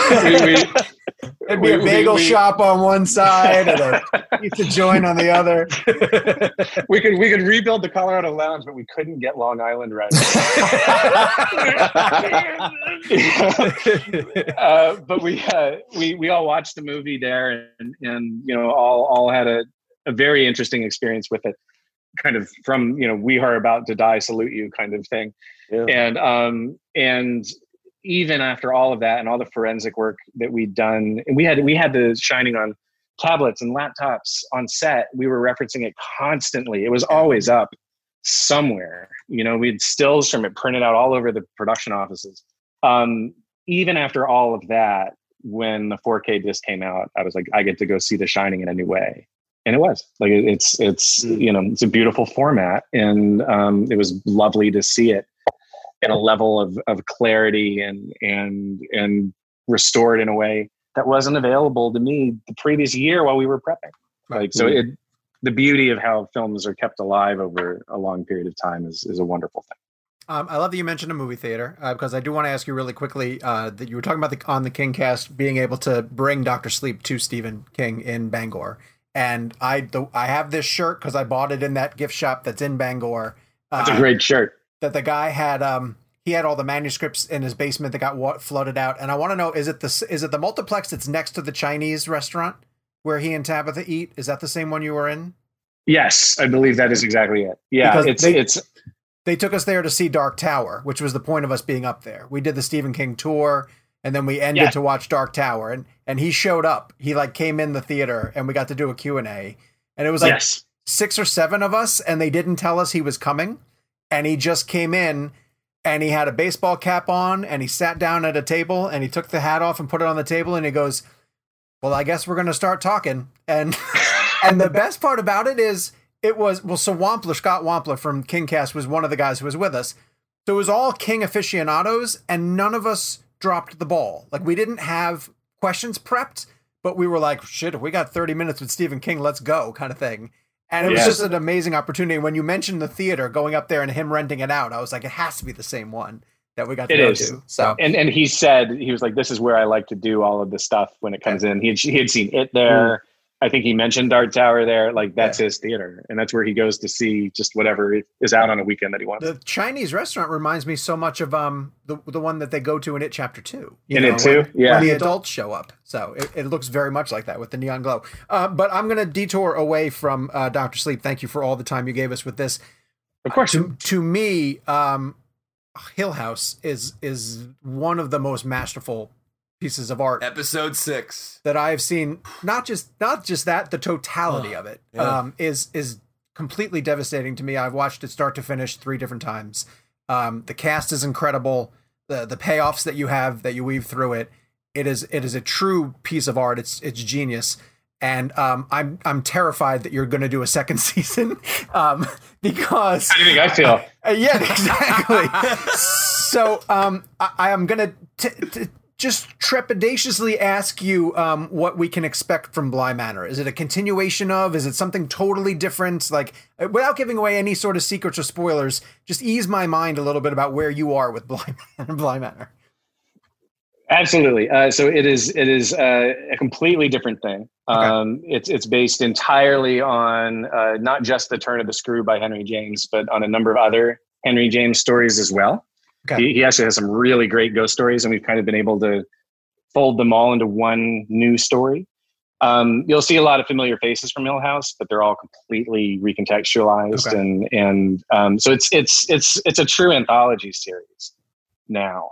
I never had initially intended on ever revisiting the Crane family. I thought we were definitively done with them. Right.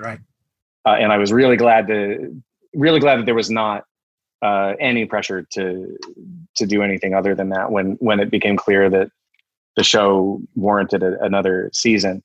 I can tell you that right before, I'm talking 10 minutes before I logged onto this, I was in a virtual mix session where we were finishing the final sound mix on the season finale. Yeah. So we're getting close. So if season 2 is delayed, it's because of how long this talk went, is what you're saying. It's because they're all waiting for me to come back. It's our fault. Yeah, and season 2, as I don't expect it to be delayed one bit. We didn't really miss a step, believe it or not. We had already wrapped before the whole COVID shutdown hit all the productions. Wow. We had a couple of weeks where we had to kind of figure out how to continue post remotely. But my post team also, who I've been with now my whole career, they cracked it real fast. And we've been doing everything on these virtual sessions. And the season, I love it. It evokes a lot of things about Hill House that I love and am proud of, while very much being its own thing. I think fans of the show, you get that feeling where you're worried about like something that you like gets kind of lessened somehow. Sure. If you dip back into the well the wrong way or one too many times, it's a different well, and it was specifically to prevent that. So yeah, it's pretty cool though. I think Netflix, they haven't announced when it's coming out. They're so mysterious in terms of they really are. They've got their own plan, but we've been jamming through post. It's been going great. It's definitely later this year. It's not going to get kicked off into 2021 or anything. And everything's on schedule. I'm really excited for you guys to see it. Oh my God. And I want to hear what you think of it. In respect to season 1, because Will you please come back? Can you please come back on our show when it drops? Yes, please. Yes, absolutely. I mean, we would love to have you back. Kevin mentions episode 6, and everybody talks about the unbroken shot. But whenever I get to it and get immersed in it, it's not the technicality of it; it's the performances. Like, I can't imagine how much they had to memorize to deliver all the lines. You give them so much dialogue in that scene, and I can't imagine how many times that they messed a line or made you have to reset. Yeah, well, it was funny. The actors, they were very terrified of being the reason why we have to reset. Yeah, it almost never happened. Like they were drilling that episode. We had the script for that episode was done long before we shot the pilot. So we started rehearsing. The crew started rehearsing for that episode before we shot the pilot. And the actors would meet regularly while we shot the first 5 episodes. They'd meet on weekends and evenings to rehearse 6. Wow. Okay. It was like a play. Yeah. So yeah, but they were to a person, no one wanted to be the reason why a shot was abandoned, because if you drop a line or something goes wrong and you call cut, you just have to start over. Yeah. And that was awful for all of us, like, because that episode required about 150 people to perform a choreographed kind of thing every take, and down to like the some of the people that emerged as the most incredible heroes of that were like our dolly grip, who had to pull out a 175 point turn on the Pee Wee dolly for that 17-minute take. We were relying on crew members who typically aren't put in a position of that much immediate pressure. where it's like if you're pulling off just a camera move and it's we didn't get that one, we'll go back and go again. It's not a big deal. But if you're 13 minutes into a 17-minute take, the world, and so. Well, Sam Mendes talked to us for 1917. Sam Mendes, and he said there were certain times where you just had to be like, all right, that's good enough. Keep going. Yeah. We're not going to stop for that. This is something that they might mess up in that scene anyway, so let's just roll with it, kind of thing. Oh yeah, no, and we would do the same. I was sitting in the tent, which is just off behind the wall in the funeral home for all those shots, next to the DP, and everything we could do is already done. Like we're powerless once action happens on a shot like that. And we would sit there, and if you saw, because grips and crew members were pulling chairs out of the way and putting them back, and carrying bounce cards and flags and lighting cues in the ceiling. We had hundreds of cues for every shot. If you saw like a crew member for a second in the frame and ran out, we'd look at each other like, can we paint him out? We can paint him. Keep going. And we would do this this thing of how big of a deal is it? There's in that 17-minute one, which was our hardest shot, you can see they go up on their lines for just a second. And Timothy Hutton at one point stops, kind of takes a beat. He's sitting in the front of the shot. All the kids are behind him. And he's starting to tell the story, and he stops because he just tripped on the line a little. Okay. And he stops and he turns and he looks over his shoulder and he's looking at me. He's looking at the tent on the other side of the wall because he thought we would cut. And we were like, go.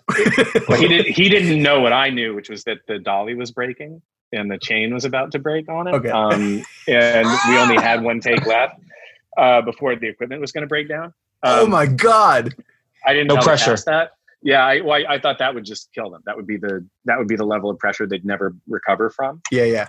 But yeah, he looks back and he realizes we aren't going to cut, and he just goes, and then keeps going. And there's pro. Like that's that. A pro. Yeah. Oh yeah, no, totally. There's another Henry Thomas at the end of the episode, and we did the logistical shot that was the hardest is the last segment, which has got all the windows breaking and the storm and everything. And we chased Henry. That had the elevator that brought us down. Mm-hmm. After all that, and we only got it right one time. It's like we had a safety take. He's walking to the kid at one point. No, it's the end of the first shot. I'm sorry, not the last one. The first one. Okay. He's walking to see little Luke, and he steps on a flashlight and almost trips. Almost roll, and it's completely full frame. You see his foot hit it, and he kind of has to catch himself from falling, and just rolled with it. And you see the light get kicked off. Yeah, just kept going, and because he knew we were at the end of the shot. Right. And so it's like little shit like that happened all over the place that we were just like, good enough. It'll be what it is. You're going to try to top it in Bly Manor? No. I can tell you explicitly. Yes, do not expect us to even attempt. They're just going to rapid cuts. Yeah. It's a Michael Bay approach to horror. Oh yeah, I told him, I was like, I'm not interested in ever doing that again. I feel like I don't have anything else to prove. And the other directors in season 2, the other big difference on season 2 is, I'm not directing all of them, which has been great. I loved it. It's such a weird new thing for me. But producing them, the other directors, a few of them would want to do long one-ers, and I would be like, "Are you sure?" Because just speaking as a executive producer and showrunner now, my priorities are very different, and my thing is like, I don't think you're going to make your day. So it was really interesting, kind of being like, I really want you guys not to actively avoid trying to go down that road this season, because it almost killed the show last time, and I don't want to kill Bly. So yeah, it's the whole thing's very strange and fun, but I hope you guys dig it. I will absolutely come back and talk about it if you want to have me. No, you can come back anytime you want, honestly. And we cannot wait to see Bly Manor. And the reveal of the broken neck lady makes me cry. Every single time. And it's now become one of those things, and I'm sure you have a few of these too, where you can't wait to show it to other people. And the minute that you get close to the reveal, like I turned to my wife and I was just watching her reaction. She just burst out in tears. So thank you so much for that. And look, thank you for all of this, Mike. Honestly, this has been so amazing to allow us to go deep dive on a film that we love, on Shining and on Dr. Sleep, obviously, and all your work over the years. It's been tremendous. We can't wait to. Jake read Revival. I just ordered Revival on Amazon. I haven't read it yet. Dude, you're gonna kill it, man. You're absolutely gonna kill it. Isn't that fun? It's oh my god! It's so it's unlike it's a different King, which is a lot of fun. It is like cynical King. It is like dark King. Yeah. Yes.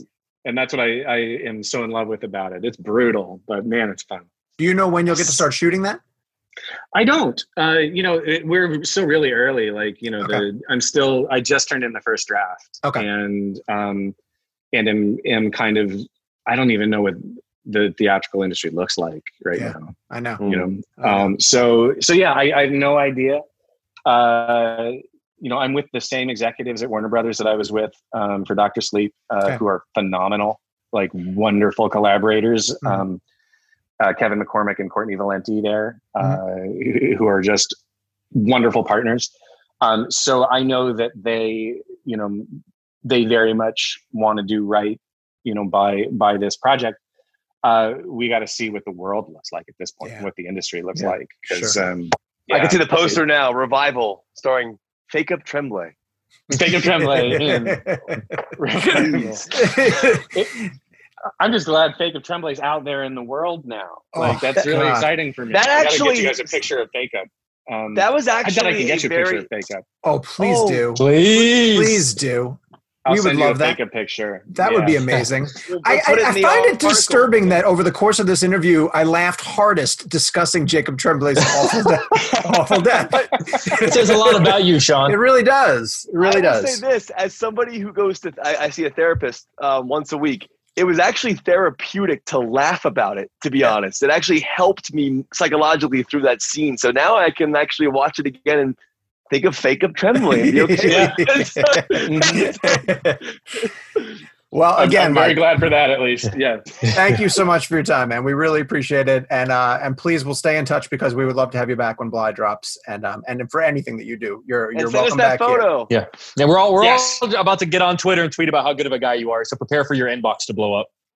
Oh no, please, not that. Not positive Twitter reinforcement. Whatever I do. Thank you guys so much, and it's such a pleasure to chat with you guys. It's been such a blast. It's great to see you again.